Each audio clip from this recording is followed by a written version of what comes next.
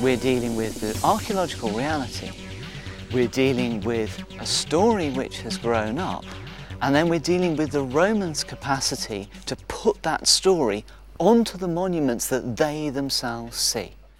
Fa parte del mio DNA, fa parte della mia cultura, fa parte di Roma.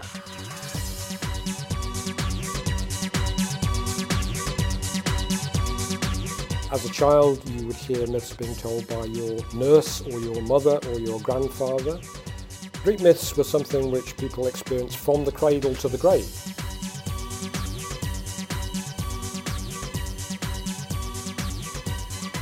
The world of myth was the entire imaginative and philosophical world of the culture of the Greeks before the invention of philosophy and drama in about the 5th century.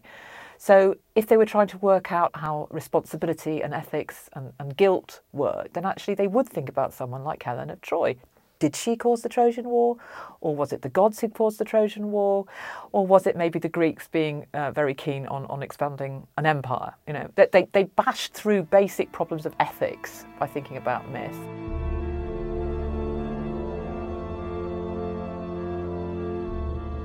When Augustus comes to power, his use of myth, his use of his genealogy, his use of these foundational myths of Rome isn't something that comes from nowhere. It's critically important to understand what Augustus does as part of the power play of the late Republic, which involves, critically, using the foundational stories. He came to power after 15 years of civil war, and he inherited a very fragmented community, and he used the foundation myth to give people a sense of communality, of common origins and of social unity. And it's one of the keys to Augustus's success that he so successfully manipulates and monopolises those stories for his family and his person, making it very difficult afterwards for anyone else to get access to the constitutional foundations and beginnings of Rome.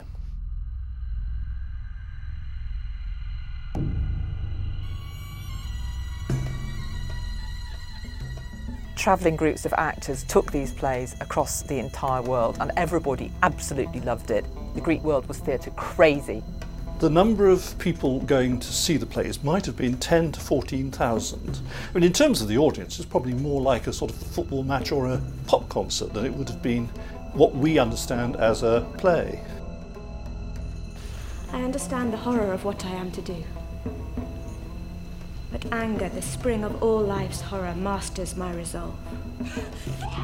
We're dealing with explorations, we're dealing with thought experiments, testing to destruction. Those are the kinds of things which tragedies are about.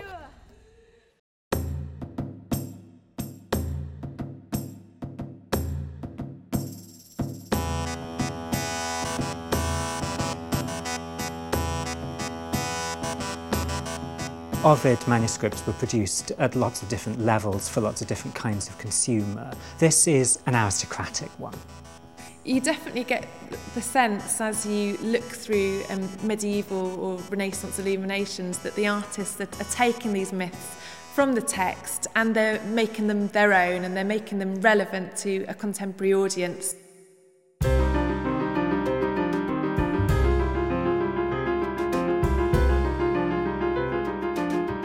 One of the great things about the foundation myths is that they are extraordinarily dramatic. And you have a wonderful confluence, I think, of two different things. You have popes and political leaders who are desperate to show the way that they're connected to the past and the great history of Rome. You also have painters who want interesting things to paint. Myth was so highly valued at the time. It wasn't enough for a statue just to be old. It had to have its own story as well and its name.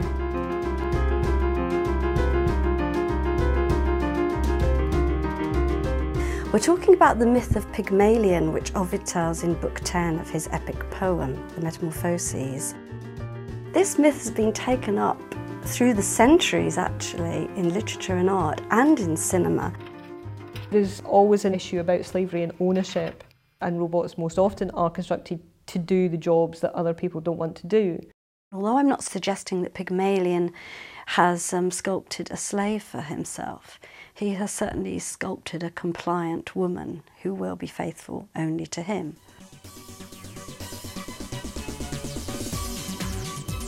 Io credo che la mitologia esista ancora, non la dobbiamo perdere, altrimenti rischiamo di perdere la nostra identità.